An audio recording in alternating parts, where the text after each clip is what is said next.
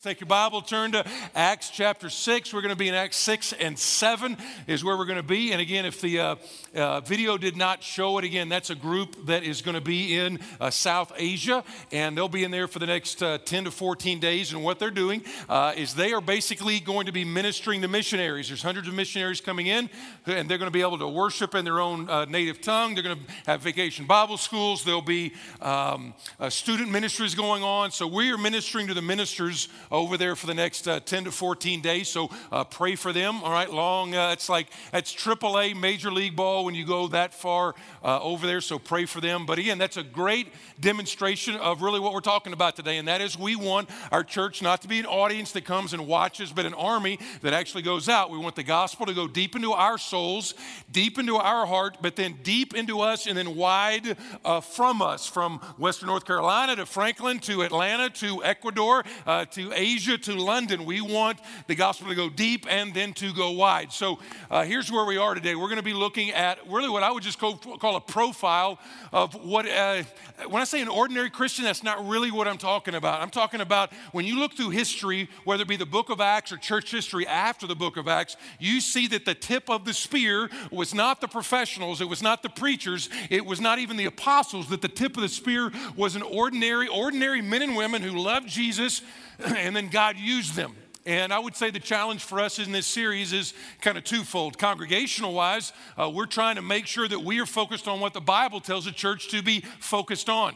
It's not that easy. There's about 55,000 churches that will close their doors in our country in the next 7 years. By all estimates, that's 55,000 in 7 years. There's only about 20% of churches in our country that are growing, and of those 20% that are growing, only about 5% are growing through anything but what we call transfer growth. That means just getting other saints from other places to come to your place instead of going to that other place. Only 5% are by just basically winning people, making disciples, and then building disciples to make more disciples. All right, so we as a congregation, we want to be challenged, all right? Are we focused on what God is focused on? Church, it's very easy for churches to become just either a kind of a luxury liner, or if not a luxury liner, a museum. There's actually a boat that is called the Queen Mary that years and years ago when it was made, it was the most luxurious luxury liner that had ever been made. It was made for very, very wealthy people to go on there and basically have services done to them. And then World War II happened, and then they commandeered the Queen Mary and they made it a battleship. And it went from only having like 3,000 beds to housing 15,000, and it all depended on what your mindset was. Was it a peacetime mentality or was it a wartime mentality? And so now, it is a museum. It's a museum where people come and look at these two different mindsets. What we want to be clear on is our mindset is one where we want to equip an army, not just have an audience that comes for an hour or 2 hours one day a week. You're like, well, how's that going to happen? Well, there's a challenge for us, and then there's a challenge for you. The challenge for you is this. I don't know, but there's not a person in this room that, I don't care what your age is. A lot of times people put it to different ages or walks of life, and they're like, well, this is Gen X, or the millennials really want this. I don't know of I've talked to people of all ages, and any Christ follower that is even remotely on fire for the Lord wants his or her life to make a difference. They want to know this is my purpose that God made me for. I'm walking to some degree in that purpose, and I'm making a difference in some people's lives. That might be a compassion kid over in Ecuador. That might be my class that I teach here at some public school, but I want my life to make a difference. Now, all that to be said is this, is most people would understand that, you make a decision. You probably have 4 or 5 windows that come around in your life. 4 or 5 windows that come around in your life. Opportunities where you make a decision to say, this is what my life is going to be about. These are the values that I'm going to stand for.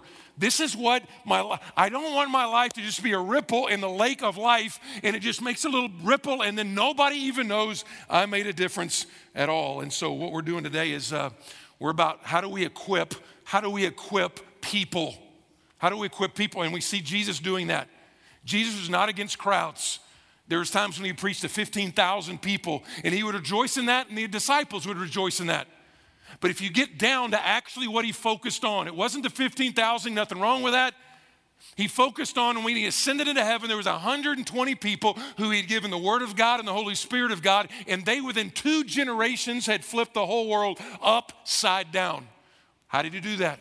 He equipped disciples to make disciples. He equipped an army, not just an audience. And so collectively as a church, we're looking at that. And then as us as individuals, we are looking at that. And that's really the way it's always been. All right, we're going to be in the book of Acts. Almost all the messages are going to be in the book of Acts. We got a few more in here. And if you haven't been here, the book of Acts is not about philosophy. It's not about morality as much. It's not even about ideology. It is about history, okay? It's a history of the early church. How did God move in the early Christian faith? And we call it Be the Movement, because what we've understood is that at its inception, the Christianity was basically a movement that was based on a conviction that Jesus Christ came to live the sinless life, and he died as a substitute for sinners, was buried, then rose from the grave, validating he was exactly who he says he was, and then gave his people a mission. That's what it's about. But then what we got, the book of Acts is about the history of how God moved in that. The author of the book of Acts is a guy by the name of Luke. He was a white-collar physician, highly educated, highly articulate, that wrote both the Gospel of Luke, what Jesus did, and then he wrote the book of Acts. That's kind of like the sequel. The sequel is like, this is what Jesus did, this is the prequel, and this is now the sequel. This is what God continued to do through his people in the book of Acts. And so we're going to look again at we're not looking at a professional, we're not looking at Peter, which is he's kind of the main guy in like the first half of the book of Acts. We're not even looking at Paul that much. He's the main guy in the back half of the book of Acts. We're looking at, to some degree, we're looking at the wedge. We're looking at the person that God used who was not a preacher, he was not an apostle. We're looking at that guy, and he was the one that basically took Peter and Paul, and he was the bridge in between the two. And again, the whole time you're like, okay, how do I make a difference where I live? How do I make a difference? Because the gospel has made a move throughout the world. It's made a move throughout the world. It's growing faster in Africa and China than it is right here in the States. It's swept through the entire world. But here's the point for you. For many of you, it hasn't swept through your community. It hasn't swept through your school. It hasn't swept through your sphere of influence. It hasn't swept through your generation of college students. It hasn't swept through your workplace. And to some degree, that's what it's about. You cannot be responsible for everybody, neither can I. You're not responsible for everybody. You are responsible for those that God puts around you. You and I are responsible for our generation. It's like, you know what? This is our watch. And so with that in mind, we're going to be in Acts. We're going to do a lot of the work on the front end for about maybe 8 to 10 minutes. So it's like, man, think. All right, think. We're going to work through a passage, and then we're going to give you some tools. What is it that God gives every single one of us that's a Christ follower? There's not a person in here who does not have that. Whether you're 7 years old and you love Jesus, or whether you're 97 years old and you love Jesus, there's 3 things that you're going to see this ordinary believer who God used in an extraordinary way, like he can use you. Here's where we are. Acts chapter 6. We'll spend the time on a couple of these verses more so than others. But Acts 6, this is the first part of the first verse. Now in these days, when the disciples were increasing in number. All right, let's just kind of halt there for just a second. By this point, the church is an enormous movement. They don't know exact numbers, but somewhere between 10 and about probably 14 or 15,000 people were now Jesus followers. In a short amount of 10 to 14,000 people were now brand new believers, all right, brand new believers. And that's a ton in any form or fashion. It's a huge amount when you think that the city of Jerusalem, by most estimates, probably had a population of about 40,000 at the time. But up until this point in the book of Acts, the churches had nothing but wins, nothing but wins. Win this, preaching, win. Evangelism, win. Converts, win. All this stuff is just win. And now, for the first time to some degree, the church has a loss. The church has a fail. And that's pretty good for us because every single church, every single local church, it's mentioned 115 times in the New Testament. 115 times is the church mentioned. 100 times it's the local church. And none of them are perfect. Some of them are more jacked up than others, but just understand, no matter what church you go to, there's going to be some fails, including this one. Here's the fail. A complaint by the Hellenists arose against the Hebrews. Now, all right, we're not big into like, okay, digging down. And the Greek says this, but it's pretty enlightening to understand this right here. This word complaint right here, actually in the Greek, when you break it all down in the Greek, it actually is where we get our word Facebook from, okay? When you say that word complaint, it means Facebook. If you look at the Hebrew, it actually means Twitter if you just dig down in the original languages. But it says a complaint by the Hellenists arose against the Hebrews because their widows were being neglected in the daily distribution. So what was going on? A little bit of context. The Hellenists were basically Jews who had absorbed a lot of the Greek culture around them. They would be, they'd kind of be the progressives of the day, if you will.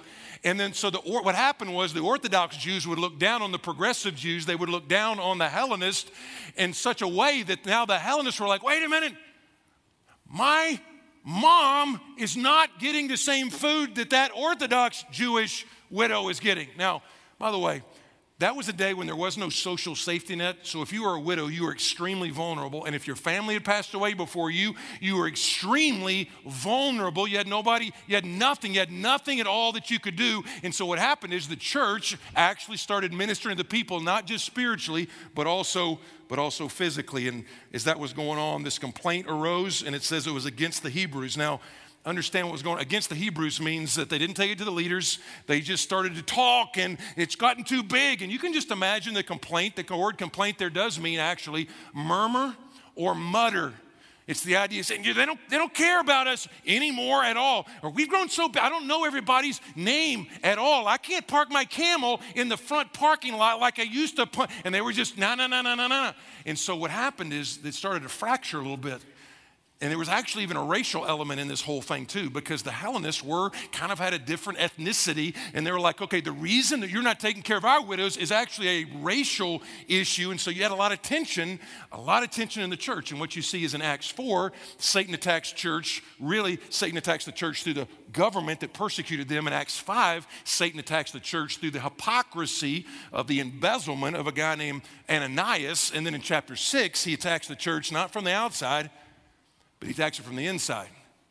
He attacks it to the people. He's just like, this is wrong. This is what's going to happen. And so here's what goes on, verse 2 through let's go through verse 5, all right?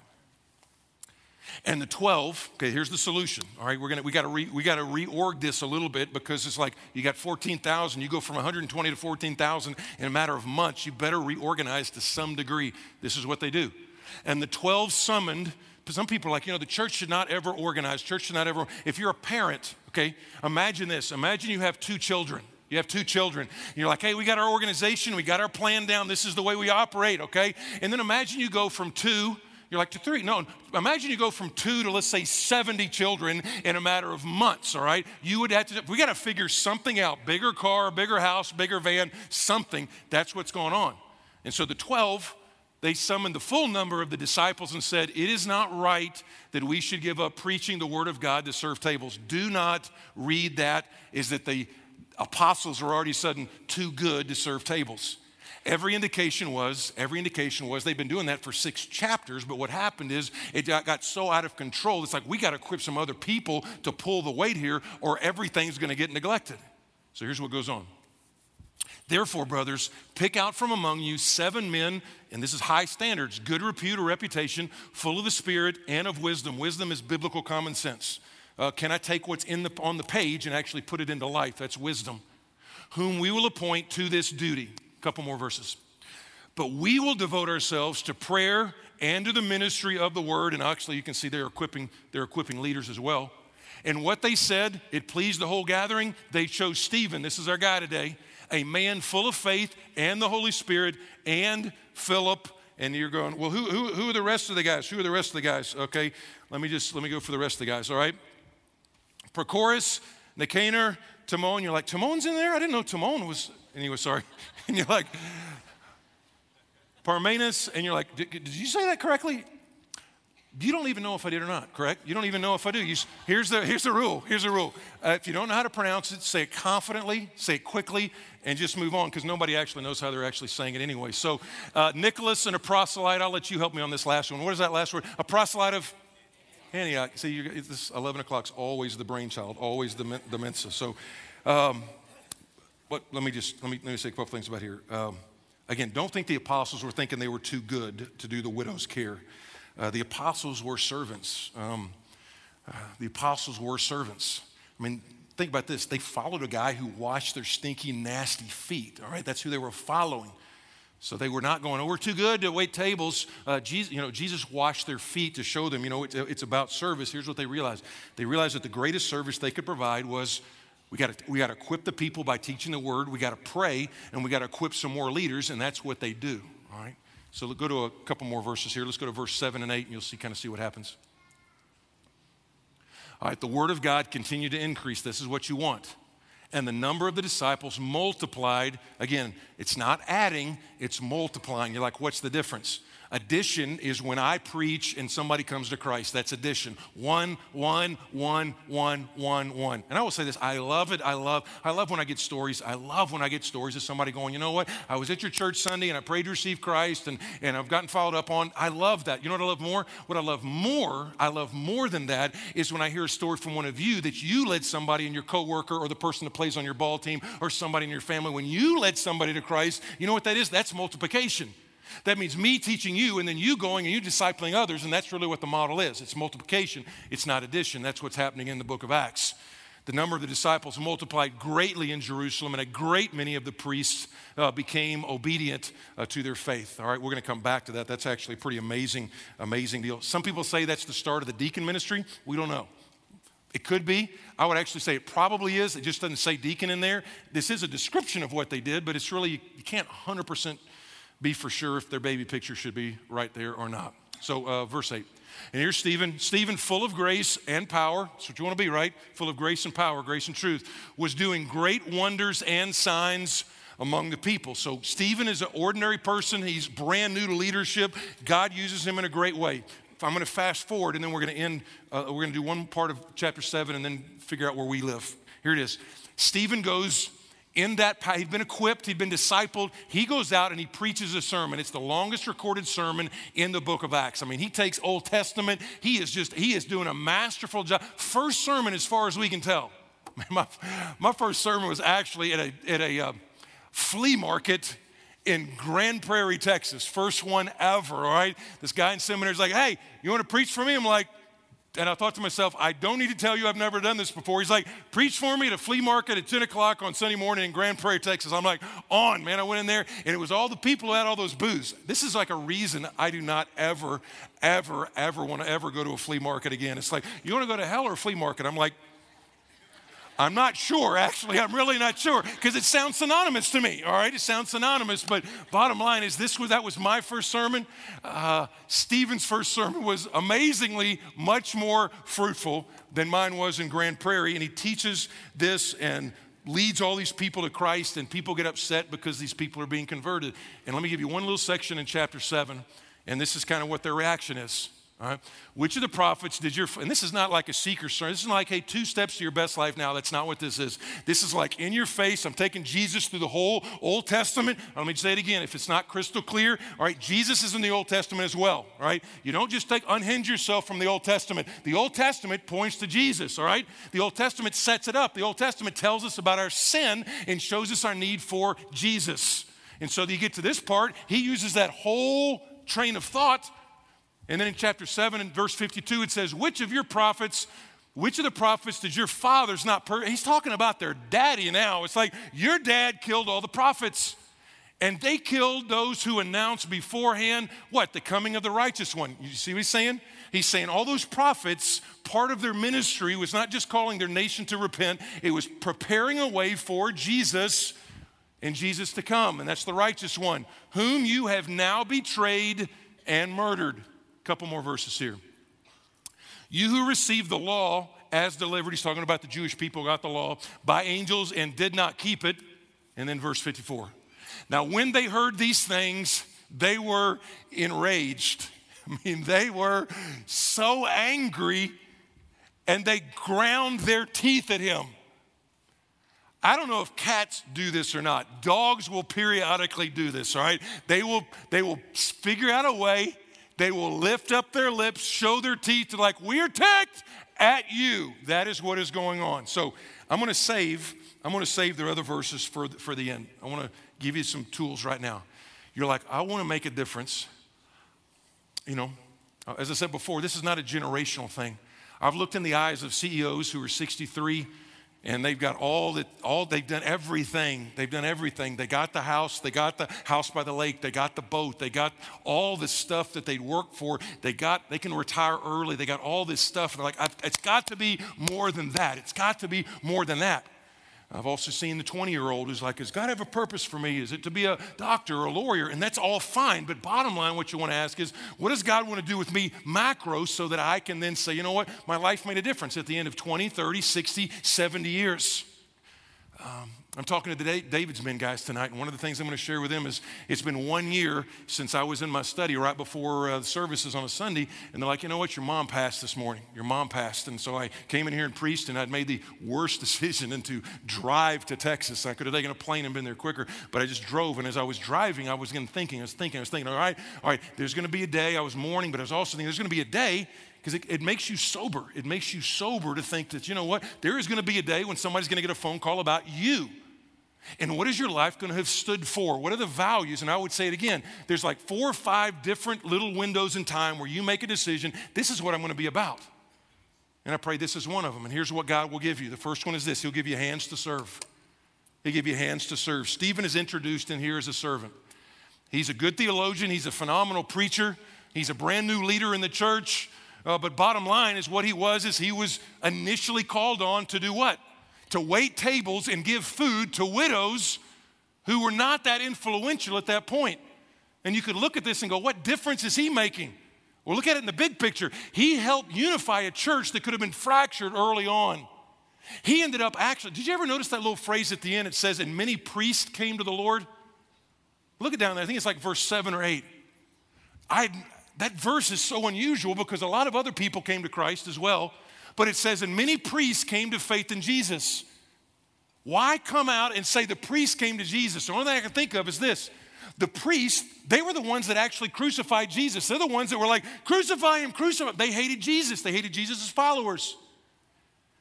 But the job of the priest was actually also to help poor people. And it was actually also to help the widows. And maybe, just maybe, God began to soften their heart when they saw the church actually serving the poor.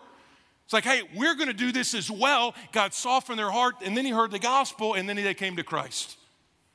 So what does God give you? He gives you hands to serve. Is it impactful? Well, here it unified the church. Here it softened the hearts of the priests. And I'll tell you what it also did is it did something with a guy named Saul. We'll see it at the end. There's a guy named Saul who becomes the Apostle Paul, who writes half of the New Testament. God actually puts him in a place where he sees the way Stephen reacts to people who don't react well to Stephen. And so what does God give you? God gives you hands that can serve. And let me be clear, Biltmore Church, that's what we want to be. We want to be a place that's characterized just in the DNA as a place that serves. Now, I will commend you to say that you do this really, really well. I will say this, you do it well. You do it well. I could go on and on and on about all the stories. I picked a handful of them this week of stories that are just kind of, that I get. But here's just a few stories about the way that you guys serve other people. One example is here, we're going to license the largest group of foster care parents into foster care ministry here in about a month. That's the largest one that we've done since we started our 5-year initiative about a year or two ago. So great job on that. Here's a couple more. 2 weeks ago, a Biltmore foster family.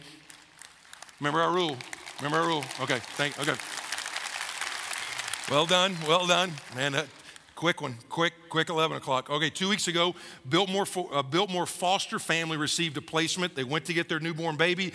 They called us on the way to the hospital to pick the baby up. Don't miss this. They get a call, come pick up your baby. They go to pick up the baby. By the time they got home with their foster child, there were diapers, there was newborn clothes, there was meals, there was pacifiers, all this stuff waiting on their doorstep by the foster care support care team. All right, that's all the folks that you might be 70 years old, but you're supporting those that are actually taking care of the least of these. So great job on that. The deacons at East Asheville campus, they helped the disabled veteran move from his home in Swannanoa to an apartment off of Tunnel Road. He's not a believer. They were able to help him move. They were able to share the gospel with him. You're like, well, how do we even know about them? Listen to this.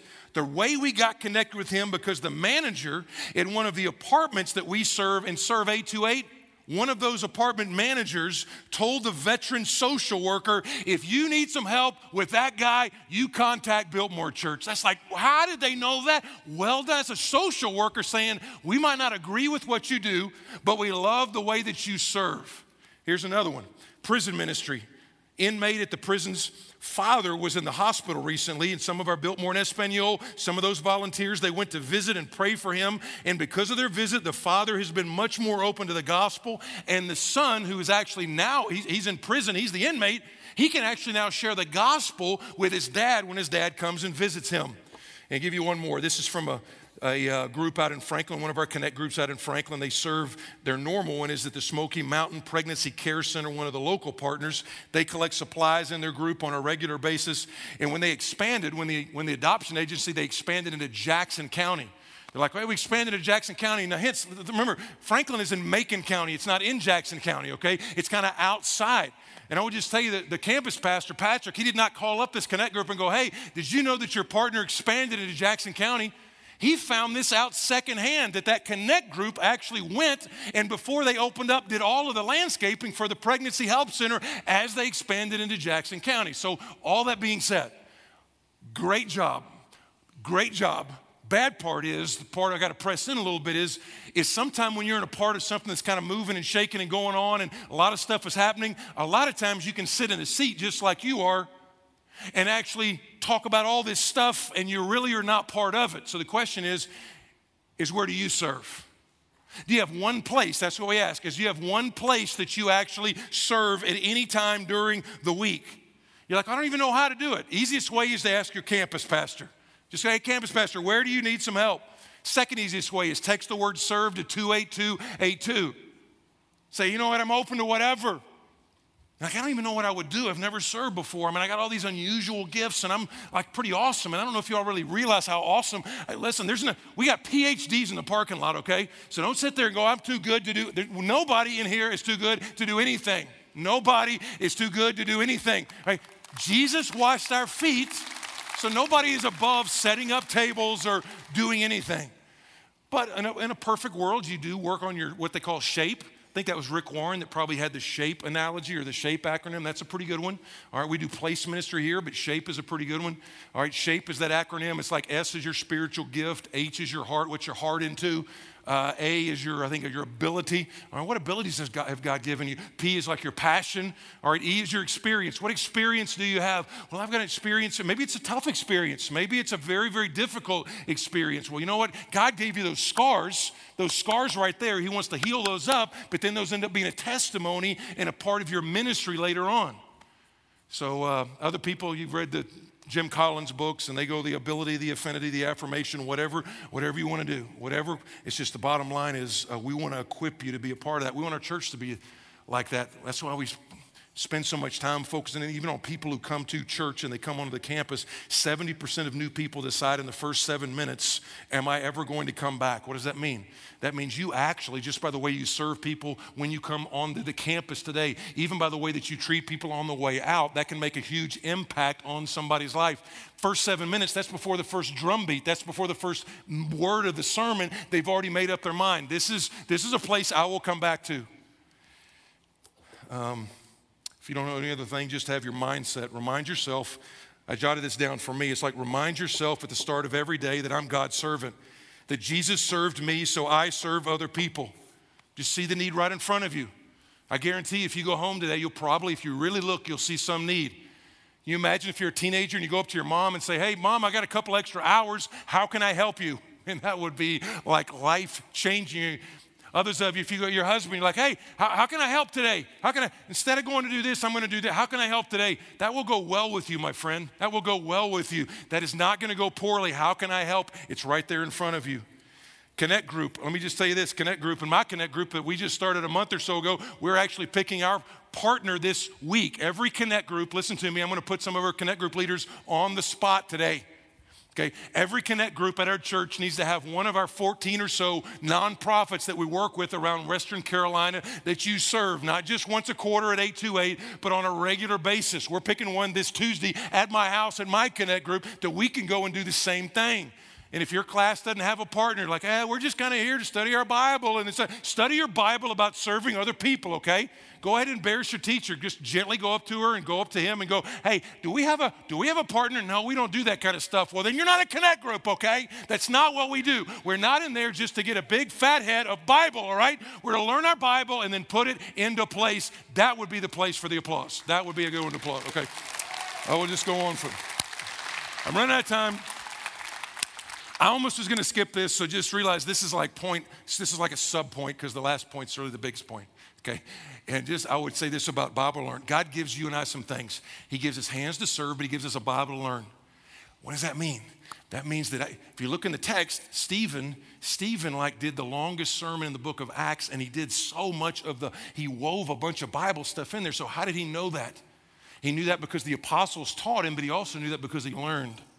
Let me say it again. He did that because the apostles were busy discipling him, but then he was also busy applying what they taught him.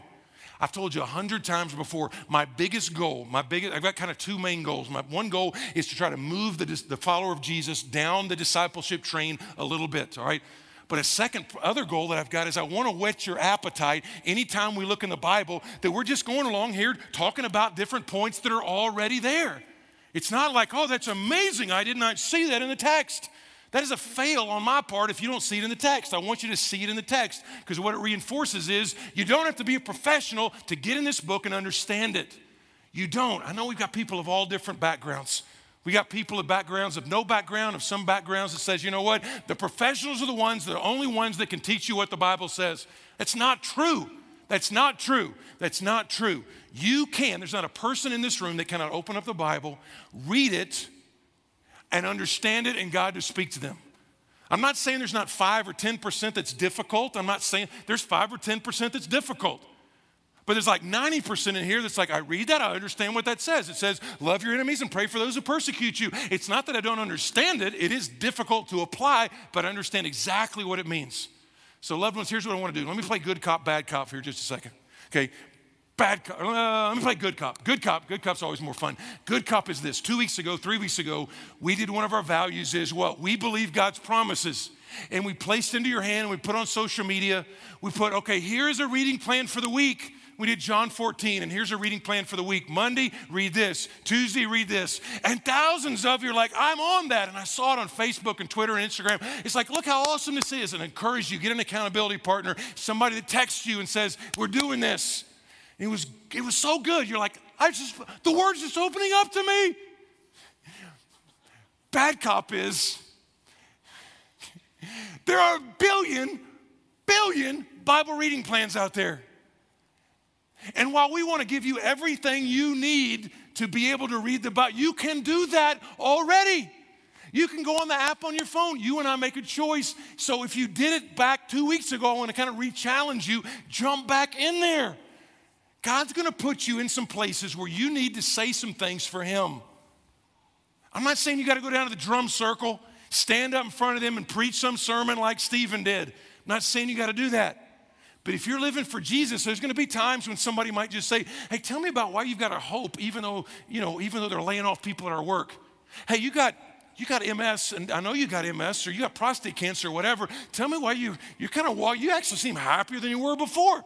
What you don't want to do is do some Christian truism like God is my co-pilot. That's terrible. You need to have some verses that you've actually learned. You're like, what if I don't remember them? God's job is to bring it to mind, but you got to put something in here first. All right, God's not going to bring it from some vacuum and give you some verse you've never read. So you and I study it, you and I read it, and then God brings it out. Is that too harsh? Okay, I hope it wasn't. But bottom line is, here's the way the story ends. Verse 56.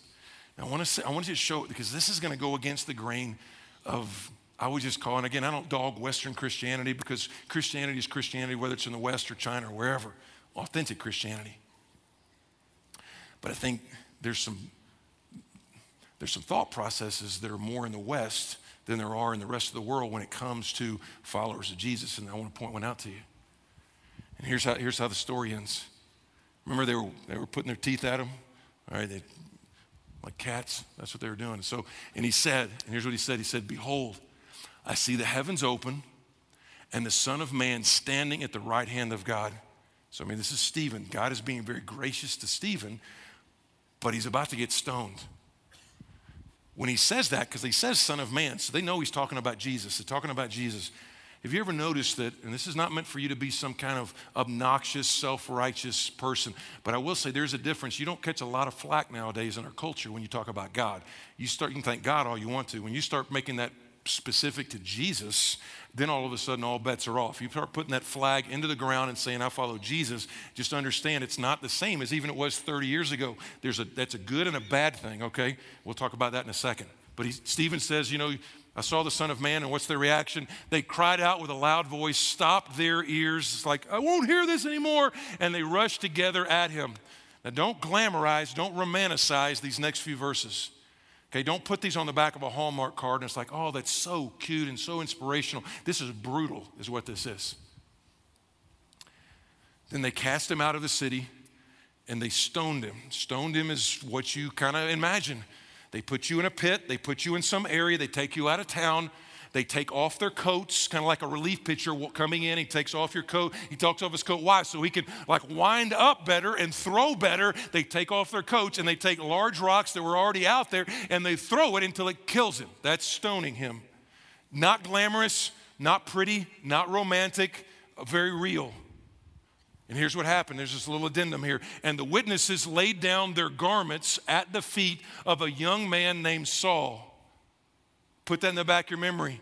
A young man named Saul, who in about 3 chapters in chapter 9 converts to Jesus from his Judaism and actually says, you know what? This was where it started right here. He's watching the first Christian martyr on record. And as they were stoning Stephen, he called out, Lord Jesus, receive my spirit. Is that kind of ringing a bell from any other parts of the Bible? If not, this one will. And falling to his knees, he cried out with a loud voice, Lord, do not hold this sin against them. And when he had said this, he fell asleep. Falling asleep is a euphemism in the Bible for the Christian actually dying right there. So here's where you are. Okay, certainly you got hands you can use to serve. God actually gives you a Bible to learn, but here's the one that's probably the most poignant of this whole story, and that is every single one of us, God gives you a platform to use. It's like not a platform physically, I mean a platform. That means the ball team you play on, the neighborhood you live in, all right, the social club that you are a part of, the school you teach in, the business you run. All those are platforms, the concentric circles that are right around you. That is your platform. And we oftentimes are like, well, the Christian, I think you know this, but the Christianity is no longer really at the center. Now listen, I want to be careful about this because sometimes it's used as an excuse as well. Christianity is pretty much, it has gone from what you could say to some degree from the center of our country in the last 30 or 40 years, and it has now moved to the edges of our country. I think that's fairly safe to say. All right, I'm not talking about war on Christmas or whatever. I'm just saying that it's pretty safe to say Christianity is no longer at the center. All right, it's not respected, if you will, and some of that's our own doing. We have oftentimes done disrespectful things. It's not as popular now when you plant Team Jesus flag right there. You don't get a lot of perks at work. The reason I say that particularly is for the 20-year-old and the 25-year-old and the 30-year-old. I've been in ministry 30 years. And I would say about 30 years ago, there was a lot of that was done, and some of it was bad because you know what? People would actually go to church. They would go to church. They go to the First Baptist this and the First whatever this, and their primary reason for going was just to network for their business. I'm going to go to church because it's good for my business. Now, you're not going to come out and say that, but bottom line is what they do is they network while they're there, and it's like, well, hey, you want to buy this, or I got this, or here's my business card, or let's get together for that. That doesn't happen much anymore. You don't see a lot of people showing up saying, hey, this will be great for my business. This will get me invited to the best parties. You don't see a whole lot of that anymore. All that to say this, Stephen did everything right. Look at me, Christian. Stephen did everything correct. I mean, think about it. Every rule that we talk about on how do you engage your culture, Stephen did well. I mean, he knew the scriptures. He wasn't obnoxious. He was humble. He spoke in grace and in truth. He wasn't bitter, and he ended up dead. He ended up dead. He ended up stoned by people that hated him. You're like, what happened? Where's the blessing? Where's the reward? Where's the happily ever after? Where's the prosperity that the preacher on TV told me that I would have? Where's the promise of all the where is that? He does everything right, has all this faith, and he's dead. The reason you got to understand that is that first of all, did you notice you got to picture this. Saul is watching all this happen. Now, there might even have been an official capacity because they laid their coats at him, but Saul was watching as every stone smashed into Stephen's face. as Stephen's body got mangled, because when they hit you in the arm, it wouldn't kill you. It was waiting until they could really get some headshots before it would actually kill you. So his body goes into a bloody heap. Saul hears Stephen's pleas with God to forgive his persecutors. He saw the glory of God on Stephen's faith. He saw something happen in Saul's heart that he never got over. Or to put it another way, I mean, if we're on this side of it, we would say that Stephen's ministry was very minimal. He waited some tables, he preached one sermon, and then he got killed. What impact did he have? But what you see is he is the link. He is one of the instruments that God actually uses to convert the Apostle Paul. Paul is not converted by seeing Stephen delivered. He's not converted because he sees Stephen like, hey, you know what? Everybody bowed their knee and worshiped Jesus, and all these people got saved. That happened with Peter. But here a few verses later, a few chapters later, Stephen preaches just as well, just as passionately, and they stone him versus getting saved with Peter. You're like, what happened? And this is what you kind of got to understand when you talk about God's sovereignty and the way God works. And here's the main truth. Whether God Abrahams you, when God Abrahams you, which is blessing, when God blesses you, you praise God, and that's good. That's the platform we want. If we prefer, there's not anybody in here that's like, I would like a platform of blessing and to show the world that a person that's blessed can love Jesus as well. We like that. I like that platform better. So when God Abrahams you, you bless God and thank God because you know where it came from. But when God Jobs you, you show what it looks like for a person to have pain and trust God. Or to put it another way, when you look at this whole picture right here, sometimes the platform God gives you is success. You score the touchdown, you get the good doctor's reports, you get the promotion, your company explodes in growth. But sometimes you gotta get this, sometimes your biggest pain, listen to me, this is the word that God has for a lot of you. Sometimes your biggest pain is God's greatest platform. Sometimes your biggest pain is the platform that God uses more than 20 different ways that he is going to bless you. Your pain is you drop the pass, you get the cancer, you have the pink slip. I'll give you one example. Some of you all were here with me, it's probably 9 years ago. 9 years ago, when we were making substantial changes to a lot of things, when you change stuff in the church, I don't know if y'all know this, but people get tense. You ever notice that? But anyway, people get kind of tense, and so we were trying to be smart about change and stuff like this. I remember when we were catching a bunch of grief because of how dark it was. Anyways, not wearing a tie. I understand. Okay, I'm sorry. This is good counseling for me. But probably the first year, the top 10 moment was probably a year and a half or so into it, and we did a deal called Cardboard Testimonies. You guys have probably seen it. You don't really kind of do it one time, but it's amazingly, that was the day. The reason it stood out is because I was just getting to know people, and I heard their stories, and I think God showed us a lot about how he can use some different methods in which to get his word across. But basically what cardboard testimonies are, what they sound like, they're pieces of cardboard that are cut out, and on the front side, people walk up here on the platform. On the front side is, this is what my life was like before Jesus, and then they turn the thing over, and this is what my life has been afterwards. There were some very, very, very moving ones from just the way that God had worked. I was reading about another church that did the same thing, that had an unusual story, and it basically, is doing the same thing about, before and after Christ, but there's a couple of little caveats in here. So they were having the cardboard testimonies at this other church, and people were coming up to the front in succession and revealing their cards. And during the presentation, a woman and a man, they walked on stage together. That's not normal. They walked on stage together. The front of her card said, diagnosed with MS. Diagnosed with multiple sclerosis. Diagnosed with MS. Normally, she'd flip it over right there, but she didn't. She goes up there, front of her card, diagnosed with MS. His said, the doctor who diagnosed the disease, an atheist. He flips his over, and it says, through her testimony, baptized last month. Then she flipped hers over and said, worth it. Now, what that is telling me is, are you willing for your story to be a strand of God's glory woven into somebody else's story so that despite the pain, if God's going to use it, you can say, worth it. It's worth it if you can actually use the pain that I'm going through. I will just tell you, there's nothing more freeing, more liberating than embracing that the events of your life are not just about you, that God is the main character, the pursuit of His glory in history is history's driving force. And I would just submit to you this, and this is easy. This is what you got to remember. Some of you are there now. Listen to me, some of you are there now. Think how much this would just change your perspective, and then we're going to pray. Think about if your first thought in your pain was, God, you are sovereign. You are going to use this problem for the accomplishment of your purposes. If you just ask that one question, how would that change everything? God, I understand you're sovereign. You allowed this. You're going to use this for your agenda, your mission, your purposes. So I'll give you one verse. And this was a verse that can drive people crazy because it's such a misunderstood verse. And some of you all have this on needlepoint. Some of you have this on a coffee cup. Some of you have, and don't go home and throw it away. I'm not saying that, but just understand what it says.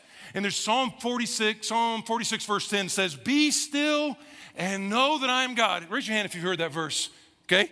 Most all of you have. Some of you have it on a coffee mug and you drink coffee and you listen to like George Benson or smooth jazz or whatever, and you're like, oh, this is about being still and hearing from God. Now that's kind of true, but understand the rest of the verse says, it says, be still and know that I am God and I will be exalted among the nations. That's the rest of the verse. So what the verse is saying is you are saying, God, in my pain, in the circumstance that I'm in right now, in the stuff that is hurting the very, very most, it's not about some cool little moment with you and God. It's about stopping in the worst of moments, in the worst of pain, the worst in difficulty, and saying, God, you are God. You will exalt your name in the nations, and this problem is somehow going to contribute to that agenda. And so what you've got to ask is, and what you got to go back to, what you got to go back to, we're done. What you got to go back to is that when something bad happens, not if it happens, but when something happens, good or bad, when you can sit there and say everything in my life, good and bad, is sovereignly ordered by the Almighty God, given to me for the purpose of God's mission. So when something bad happens, you lose your job, your health goes down, your first reaction is, God, you gave me this disability, this disease, this loss, this failure, this pink slip to help further your mission. What if your first reaction was this? God, how can I leverage this? How can you leverage this for the furtherance of the mission? Everything would change.